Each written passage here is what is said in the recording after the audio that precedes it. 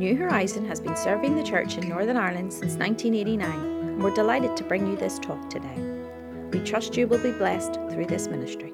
So let's give them a round of applause as we welcome them to the seminar. Roger.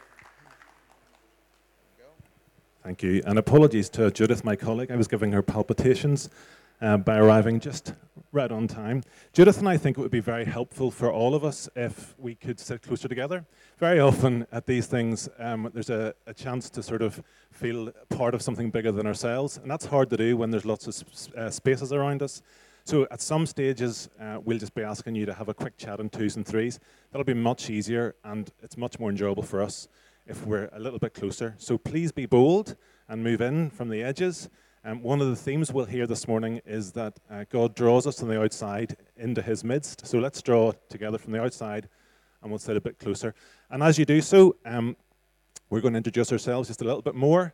So my name is Roger Cook. I am married to Laura. We live in Belfast. Originally, I'm from Bangor. And Laura and I have been foster carers with Bernardo's for the last 8 years. And in May, I took up the role of Northern Ireland lead for Home for Good. So leading our work here in Northern Ireland, but I'm quite new to the post. Although there's somebody here who's been around for a bit longer. Hi everybody, it's lovely to see you all, see a few familiar faces, which is great. I'm Judith Dawson, I'm married to Neil. He's out, I think he's still in the book tent. He's probably wandering around and bumped into 20 people he knows, followed by 4 kids in tow. So yeah, we have 4 children, 3 that joined our family through birth and 1 that joined our family through adoption. And we're also foster carers for the Southern Trust. And I'll tell you a little bit more about our personal story later on. But yeah, I've worked as Southern Trust Coordinator for Home for Good since 2019, and it's just a real privilege to be able to do that role. Yeah, and I look forward to sharing a little bit more with you shortly. Yep, actually, I'm just going to share, do a really, really quick introduction. Kind of a show of hands who's heard of Home for Good before? Okay, that's brilliant. So we have a few people that maybe aren't just as familiar and few that are, so that's great. So Home for Good is a UK-wide Christian charity, and we are really passionate about finding a home for every child who needs one through fostering, adoption, and supported lodgings for teenagers. There's currently over 3,500 children in care in Northern Ireland. Approximately 80% or so of those are living in foster families. Each one of these children are precious, they're unique, and they're very much loved by God. And at Home for Good, we believe that the church is ideally placed to respond to the need for more loving and caring homes in which children can thrive and flourish. We recognise that there can be challenges along the way, and have seen the difference that a supportive church community can make to the lives of children and young people who can no longer live with their birth families.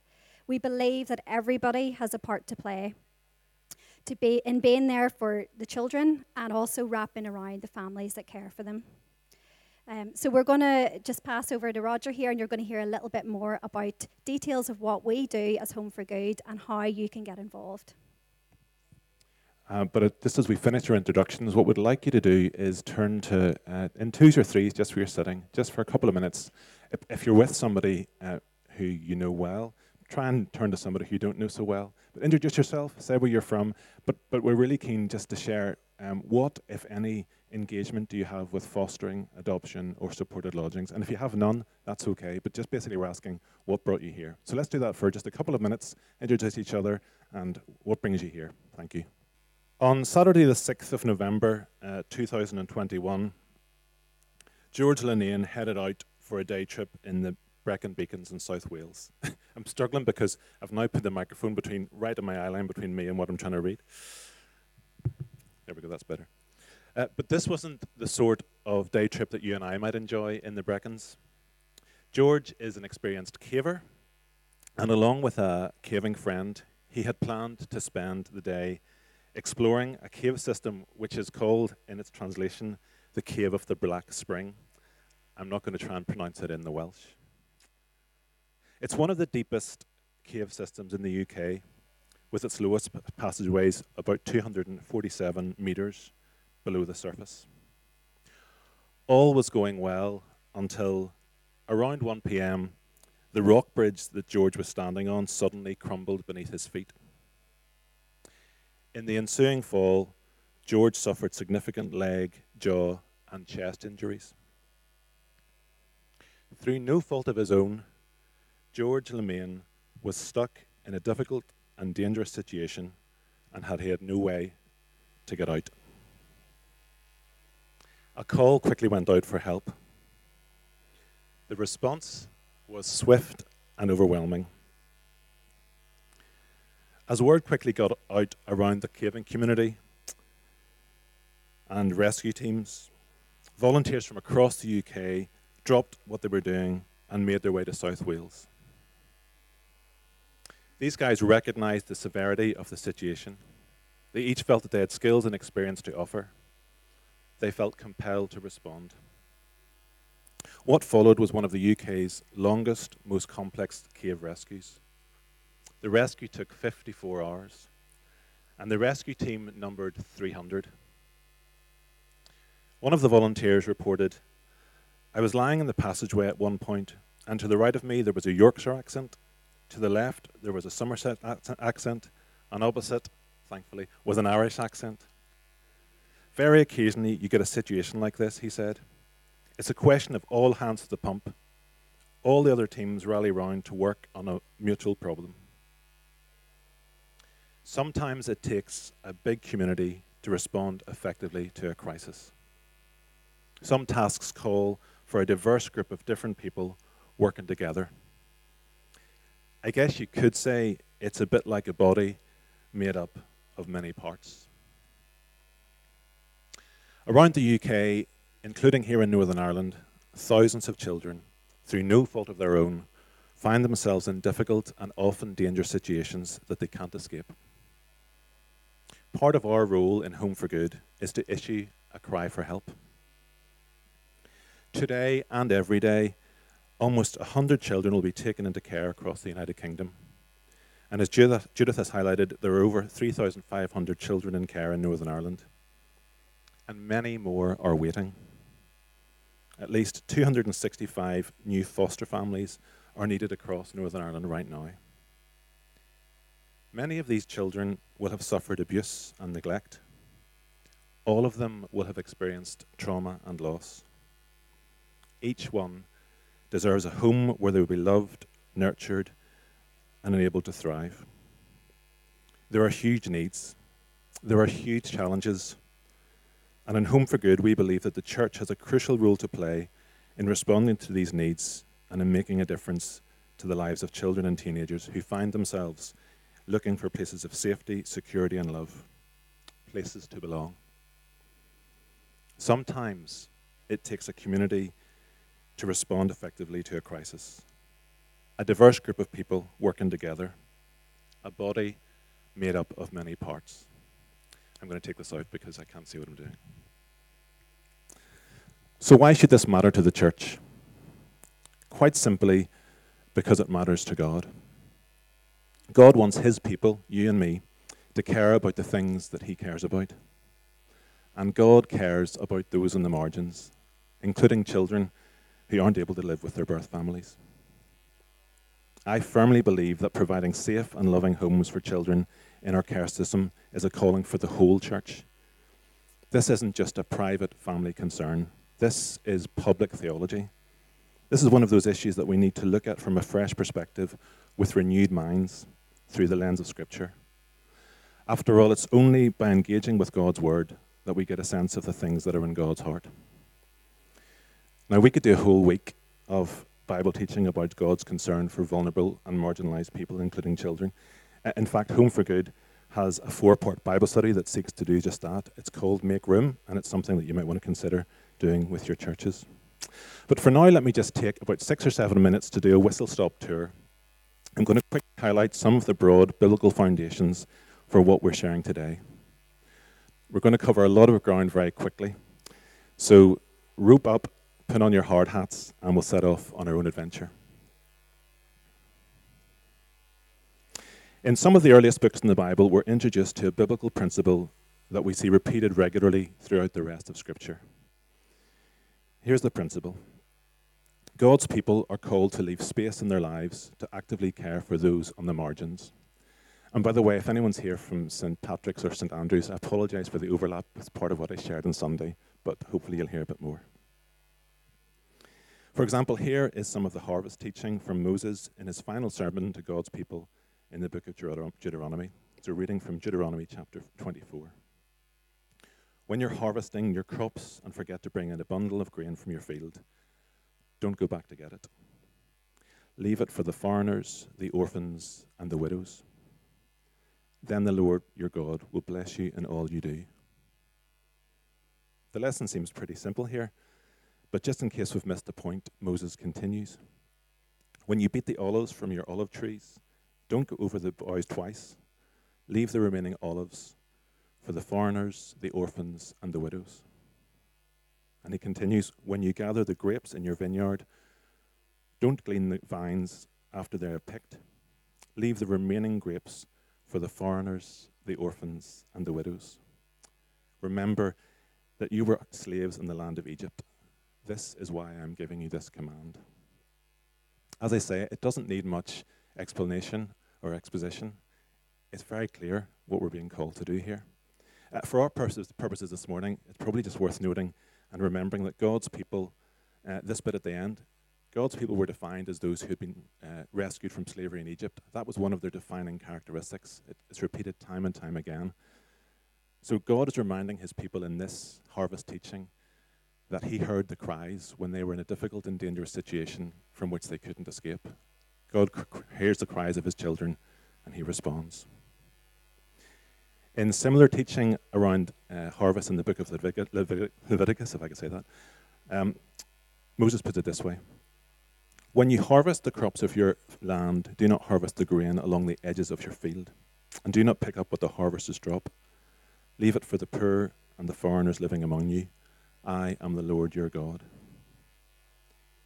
The people of God are called to leave space around the edges of their fields in order to actively care for vulnerable people. The same God who spoke through Moses speaks to us today through these same texts. And it's challenging stuff.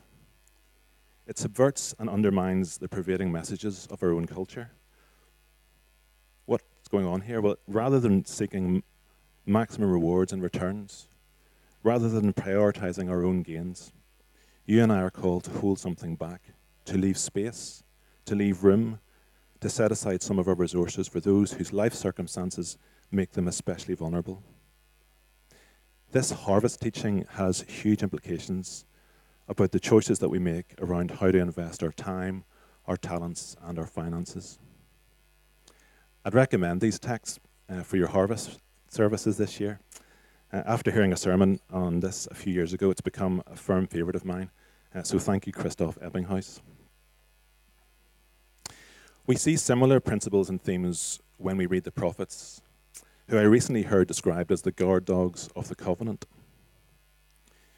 For the prophets, there seem to be two key ways of checking the spiritual temperature of God's people.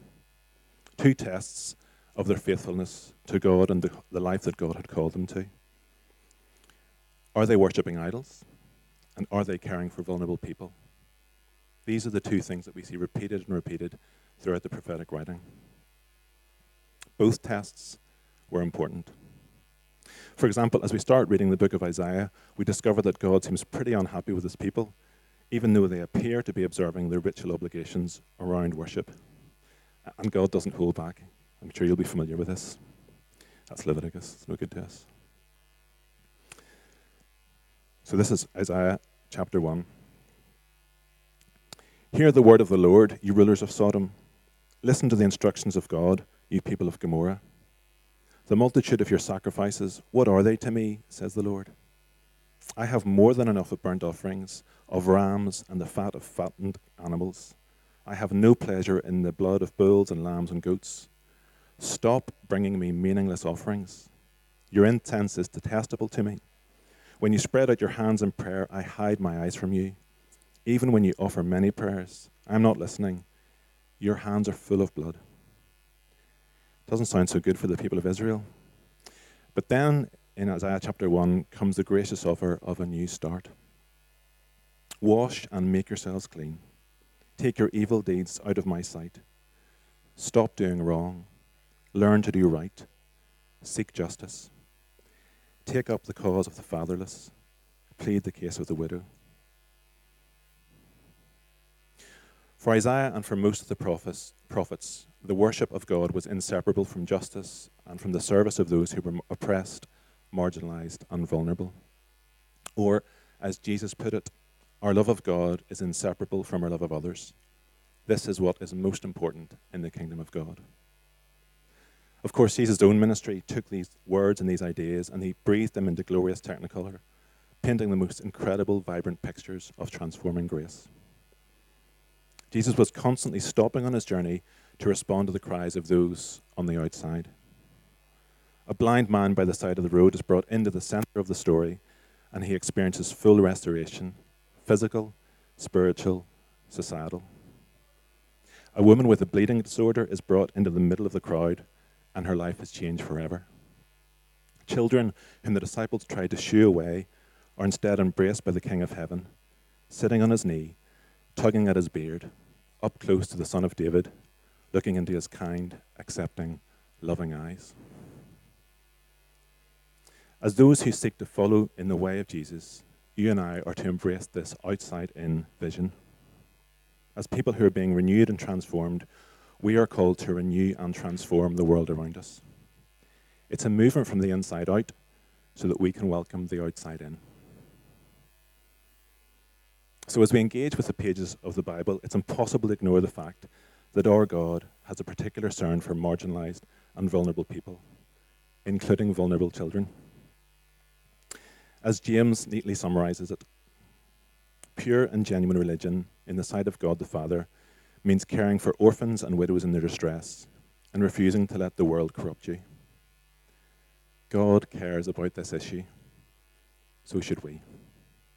So as I conclude this quick exertion through the Bible, let me finally refer to Psalm 68, where we read that God sets the lonely in families. Imagine the transformational difference that the church could make if even more individuals and families in our congregations opened their homes to children and young people in care.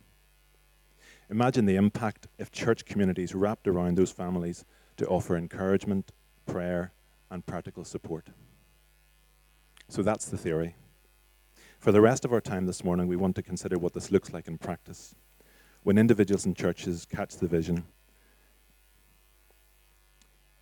We'll start with a short video, and then Judith will share some of her story. So let's hopefully the video will work for you.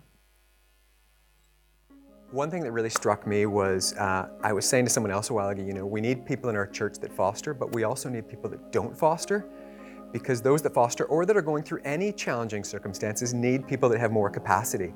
And our church has so been that for us. When we first heard about getting a child, it's actually not the child that's in our home right now.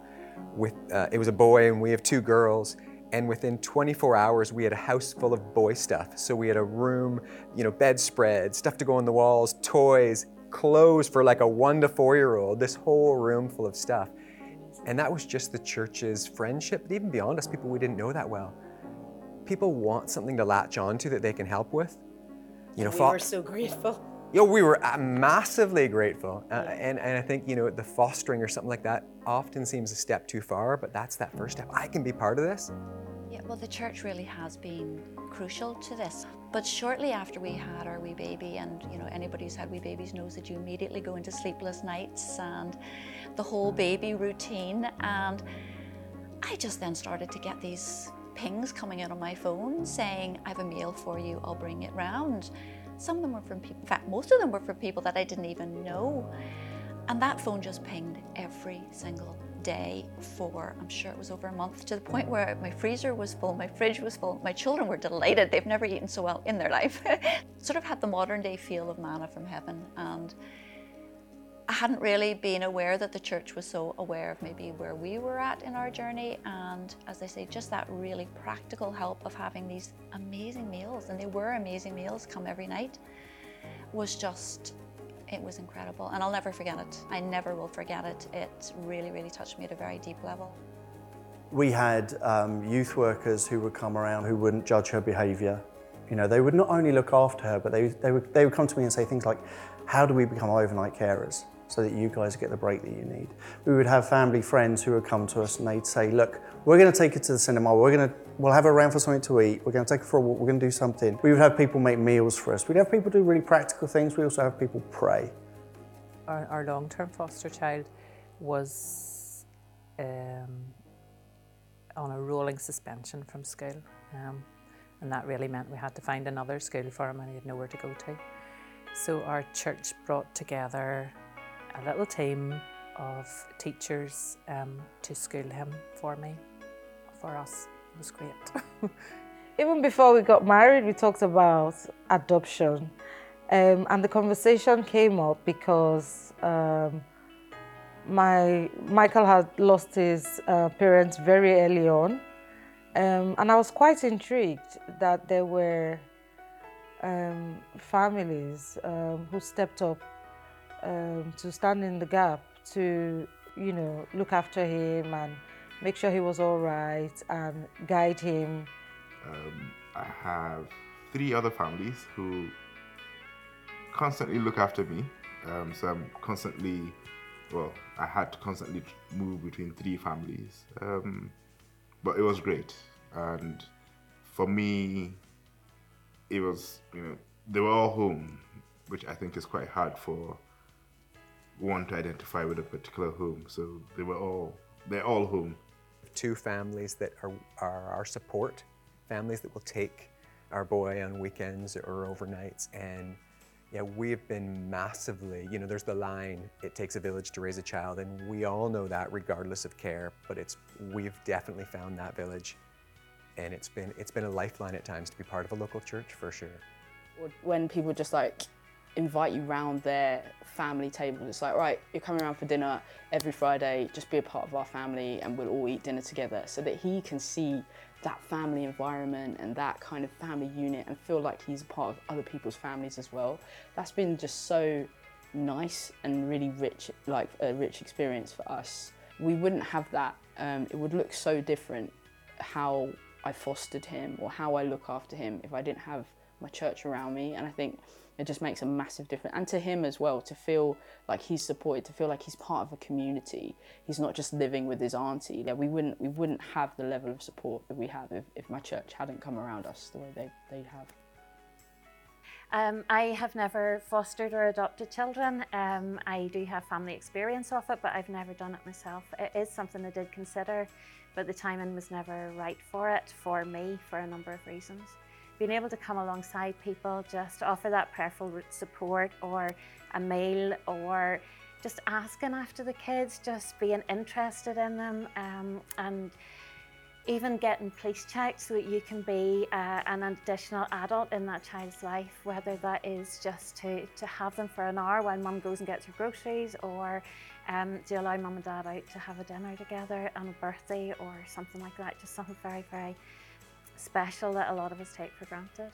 And not everybody's going to be able to foster or adopt, but we can all support somebody who is doing it. So 9 years ago, I was sitting where you guys are sitting.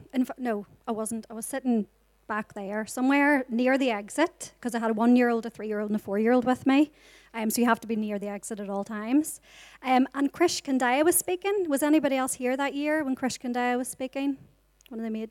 So Krish is the founder of Home for Good. And I remember very clearly as he spoke and as he shared that I could feel this nervous anticipation, uneasiness rise within me.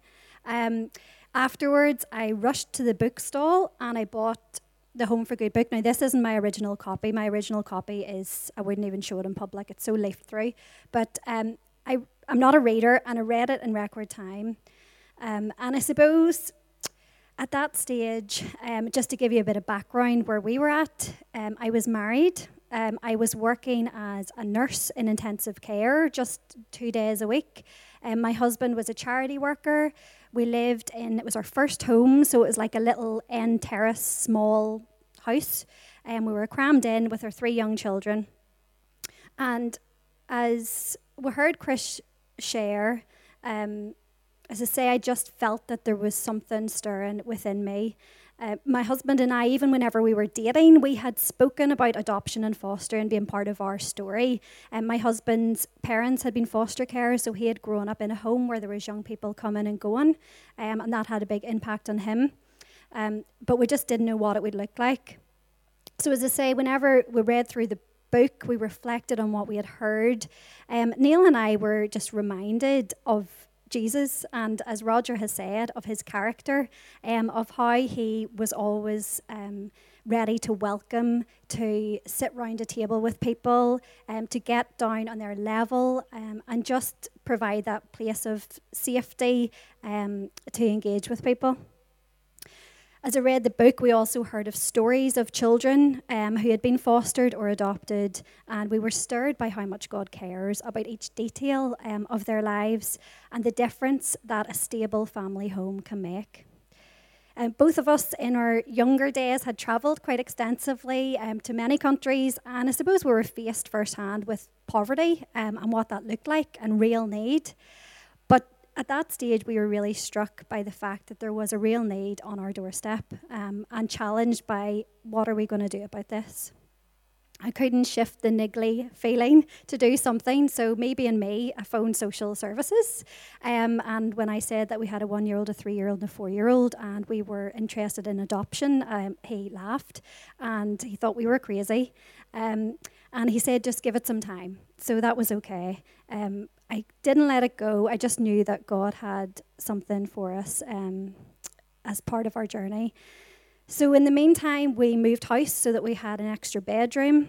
I began to read a bit more about fostering and adoption, a bit about therapeutic parenting, trauma and the impact of that, just to really try and educate myself so that when the time came, we would be ready. So it was 2014 that we moved into our new home, and I was very excited to decorate our spare bedroom. That was the first room to be decorated. We knew that we wanted it to be a place of welcome, and it wasn't long before we had guests come in to stay with us.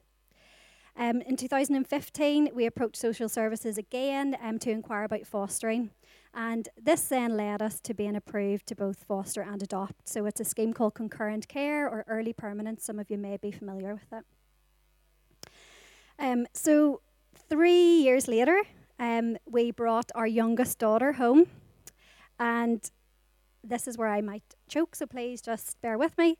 It is really hard to put into words the roller coaster of emotions that we felt during the first couple of years, really. But the day that we met her, it was one of joy, but it was also one of pain and a real acute awareness of the loss that she and her birth family had faced and the trauma that she had suffered. So we felt a real weight of responsibility just in caring for this precious little bundle to the best of our ability, and also just to build a really good relationship with her birth family.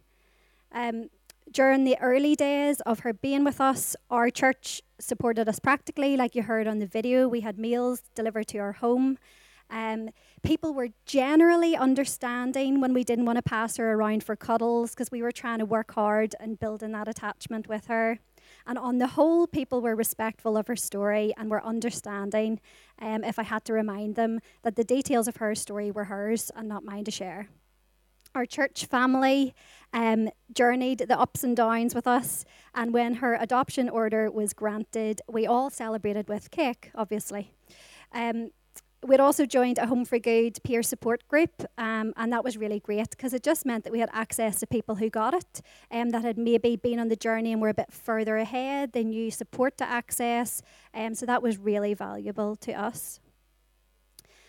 When the pandemic hit, we were asked, would we consider fostering? As you've heard, there's over 200 more foster families needed in Northern Ireland now, and often social workers that I work with, what they want is to find a really good match for children, and often what they find is a bed, and it might just not be the most suitable place for that child. So at that stage, that's what they were faced with, and with a pandemic ensuing, they knew that the need and finding really good matches would be even more difficult.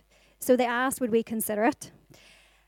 We said, well, if you really need us, give us a call and we'll see what we can do. So it was a short time later that we got a phone call about a 16-year-old girl.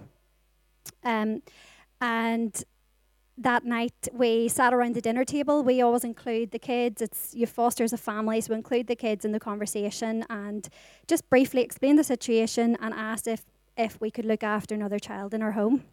And our eldest spoke up and said, why wouldn't we? So that was that. And the next day she came to stay with us. And while she was with us, she amazed us. She is the most talented musician. The highlight of my lockdown was I got to meet the producers of The Voice virtually. I thought I was going to get to see will.i.am, but she didn't get that far. But she got to the producer stage of The Voice auditions, which is immense. She learned to play guitar. She's so talented, amazing baker. Did my makeup, wasn't so fond of the eyebrows, but she did a good job otherwise. And she was just great. She was great. Now, I say all that, there were ups and downs, and it wasn't easy. There was definitely challenges, and I was actually just speaking to her last week, and I was saying, I'm sure we made plenty of mistakes. We hadn't parented a teenager yet. It was new to us. We were kind of doing our best as we went along. But then I had followed up with her and said, look, I'm going to be doing this talk today. If you were to pass on any wisdom to people that are considering this, what would you say to people that are thinking about opening their homes? So she was really keen. She's like, I think maybe she'll come with me the next time. But she thought it was round the corner. When she heard it was this far away, she decided not to come. But she said her advice would be to find out as much as you can about the child or young person before they come to you. Get to know their likes and dislikes. Get to know, maybe you could have something there that you know they like. And that shows that you've taken an interest. And then really simply, just be caring and loving.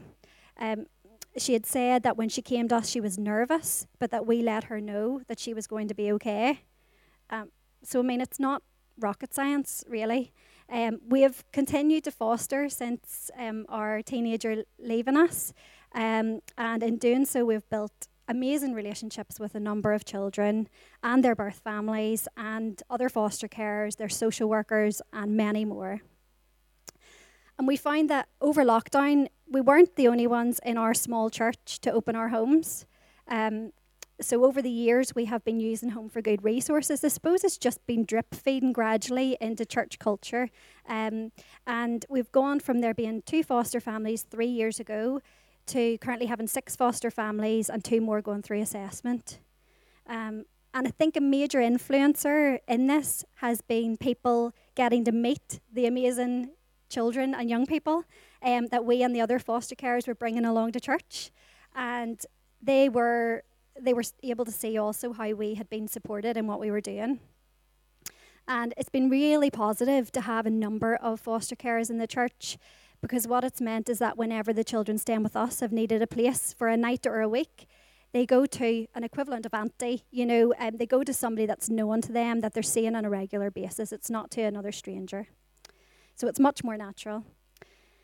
With this growth, all the church play a part. The tech team, for example, are always mindful where the live stream cameras are facing, and they'll stop streaming when kids are participating in family service so everybody can take part.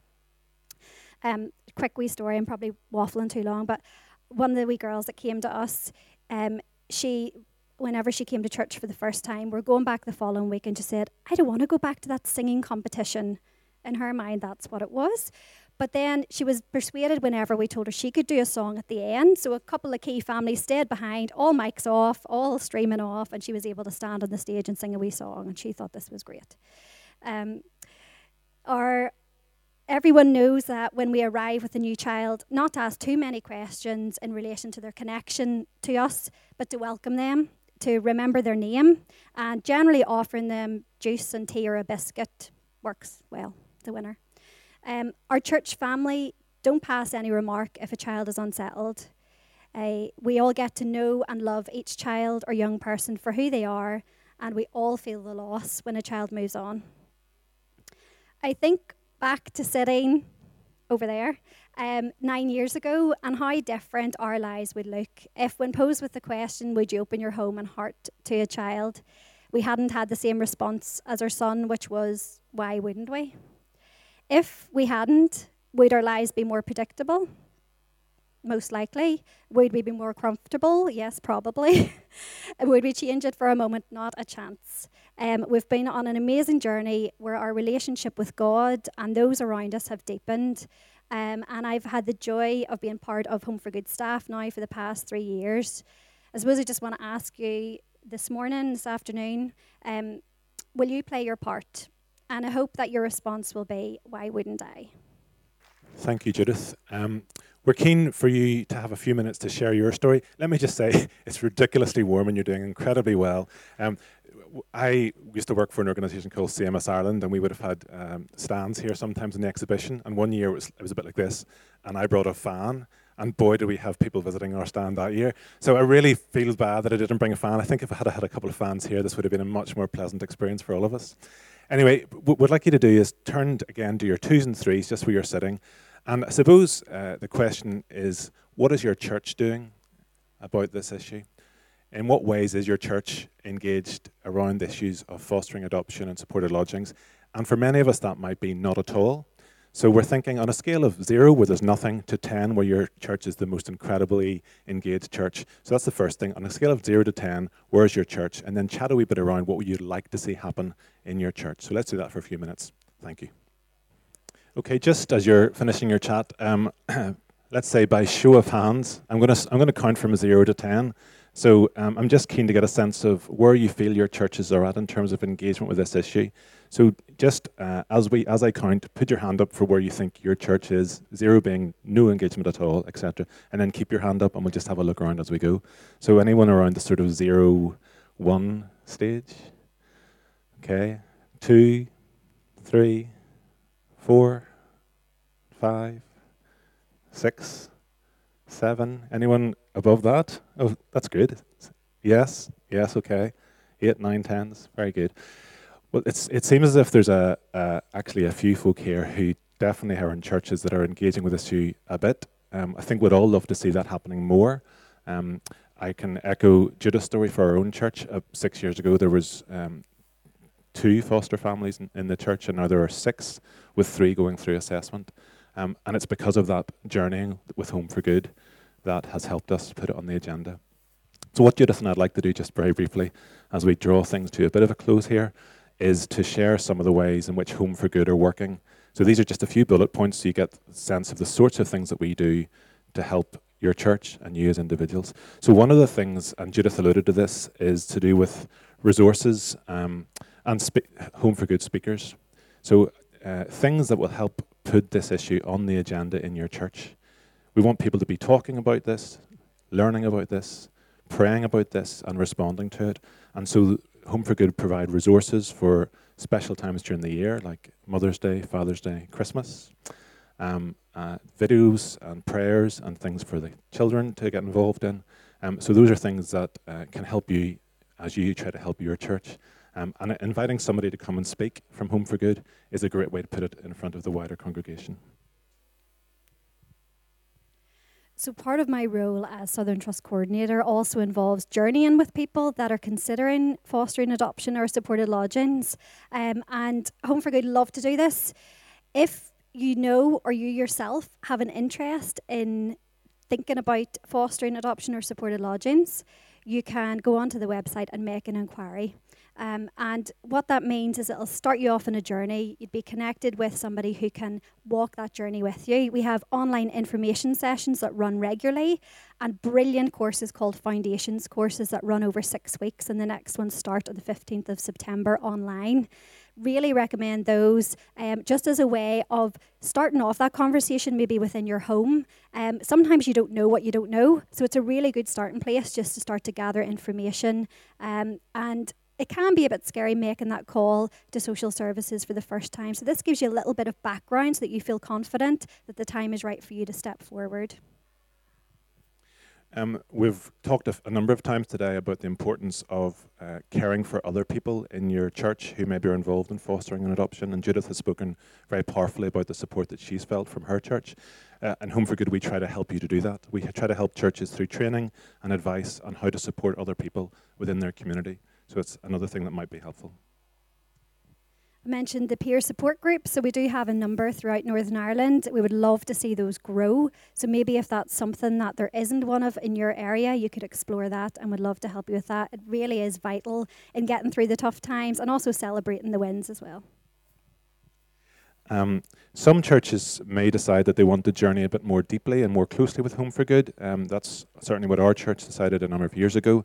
There's a thing called Home for Good Church that was around a while ago, sort of went off the agenda for a bit, and we're reintroducing. It's for churches who really do want to commit to maybe a bit of a deeper relationship with Home for Good, and there's particular training and input as part of that. But the idea is to journey over a 3+ year period to try to help embed some of these things and make it go wider and deeper in your church. Home for Good are not a fostering or adoption agency, and as such then we do work alongside trusts and agencies. So currently in Northern Ireland we have an agreement with the Southern Trust as well as HSE Fostering. So my role has very much been connecting with the social workers in the Southern Trust area for the past 3 years, and it's been a real joy actually just to encourage them in their work, because it can be challenging to be part of the meetings that they have and just really feel part of that team. It's been wonderful to hear stories of them relaying that people have got to panel, they've been approved, they've had children placed, and even just the difference in somebody's assessment whenever they have done that little bit of background work with Home for Good, a bit of journeying beforehand, that they're really ready then whenever assessment comes. That's something we're exploring with the Northern Trust as well, a similar role to what Judith's doing, so that's something for your prayers. There's enthusiasm, we just need commitment and decisions. And finally, one of the ways in which Home for Good work is around the area of advocacy. Some of you are aware that our care system across lots of sectors is really under-resourced and overstretched. Social workers are often trying to cope with caseloads that are just unwieldy, and it's a difficult role for them to play. And in Home for Good, we want to be friends of the system, to be critical friends who offer solution-based advice, who try to get alongside and find a better way. So we really work for systemic change, and we'd ask for your prayers for that process too. At this stage, just as we were finishing, we were going to have a few questions. We're not going to, it's too warm. If you would like to stick around for a bit and have a bit of a chat, Judith and I would love that. We have a very professional-looking literature table along the front row, and we're conscious that there wasn't a table, so it's on some chairs. So let me tell you what you would find when you come to get some literature. The first thing you'd find is a Home for Good booklet leaflet, a nice summary of who we are, what we're about, so that you can find out more. Then there's contact cards. Now, this is really key if you would like to find out more and stay in touch with Home for Good. You could get a weekly email with bits and pieces. You could, if you're looking to explore fostering adoption or supported lodgings, you could put that on this and one of us will follow up with that. So you can do it by scanning the QR code and doing it on the website, or you can fill it in. If you're filling in, just fill in as much information in this box as you want and can, because that helps us with how to deal with your inquiry. So it could be that you want to fill something like that in today, or take it with you and scan the QR code. This is really helpful for us if you want to stay in touch with us, and hopefully really helpful for you. Judith has mentioned the Home for Good book, a really great introduction to this issue, but also to the church's role in it. It's, I think, in the bookstall. I certainly asked for it to be in the bookstall, but we do have some copies with us as well. So there's two ways to get this book today. One is to go to the bookstall and purchase one at full price. The other is to just come and quietly chat to us, because we're also asking people to consider becoming a friend of Home for Good. Basically, the work that we do in this part of the world, in Northern Ireland, is reliant on me and Judith at the minute. We have great vision and great potential to reach lots more churches, but it's hard to do with so few of us. So we need people to stand with us financially by giving a little bit every month. That's a friend of Home for Good. If that's something you'd like to think about, you can take one of these and scan it, or if you want to fill one in today, you'll get a free book. And finally, there's the Make Room, the Bible study we talked about, the wee leaflet about that. So a few bits and pieces. We have 3.5, 4 minutes left. There's a prayer video that I was going to use that's 4.5 minutes. Was that okay? Yeah? We're going to finish in prayer. This is a little video that we put together with some voices from people around Northern Ireland who are involved with Home for Good. There's a refrain in the prayer that you can join in with. when the people in the video say, "Gracious God, our loving Father," we'll all say, "Hear us as we pray." So let's be still just for a second or two before the video starts, and then we'll join in with the prayer. So you can listen in. There's subtitles on it if you want to follow, or you can just listen for the prompt. "Gracious God, our loving Father, hear us as we pray." And before we do that prayer, let me say thank you for your attendance and your engagement. We really are encouraged by you being here. But we'll finish with prayer, so let's pray.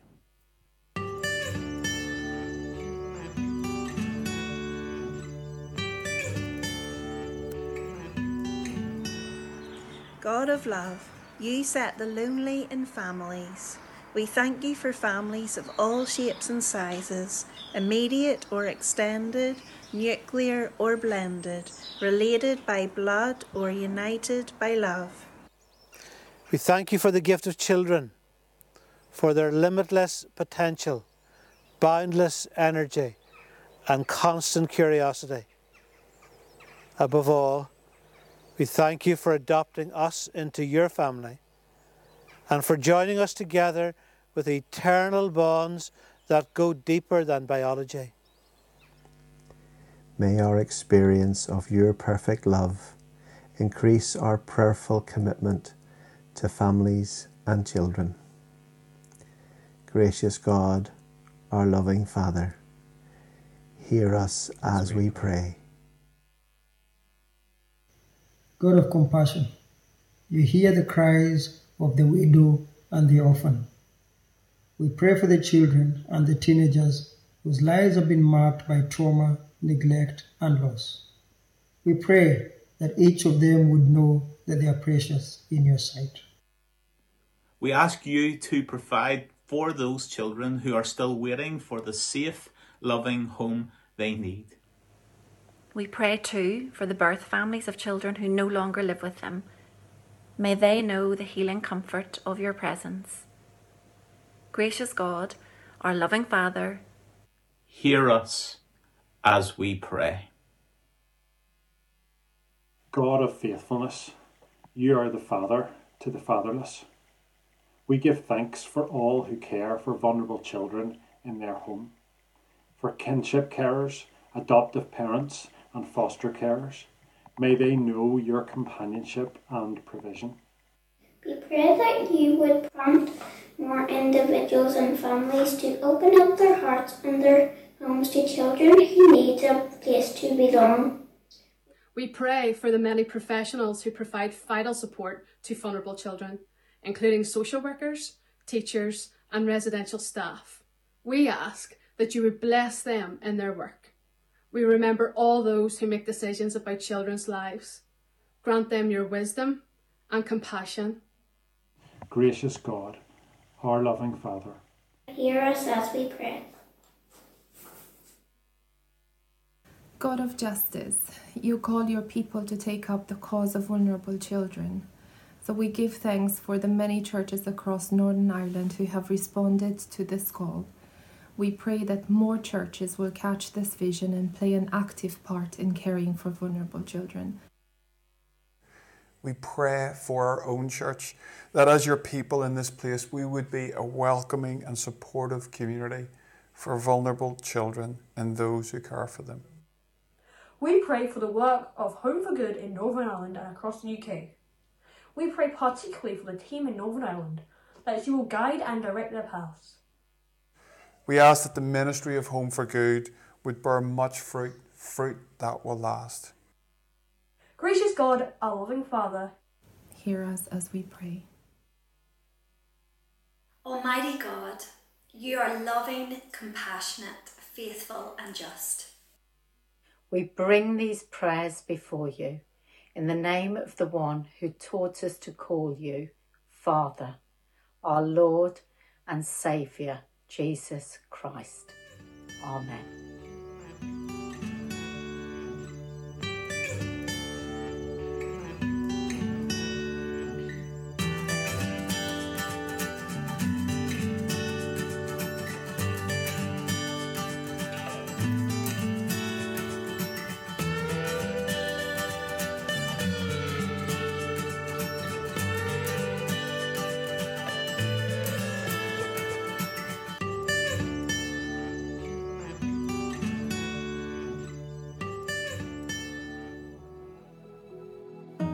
Thank you for listening to this talk. If you would like to know more about New Horizon, please visit our website at newhorizon.org.uk.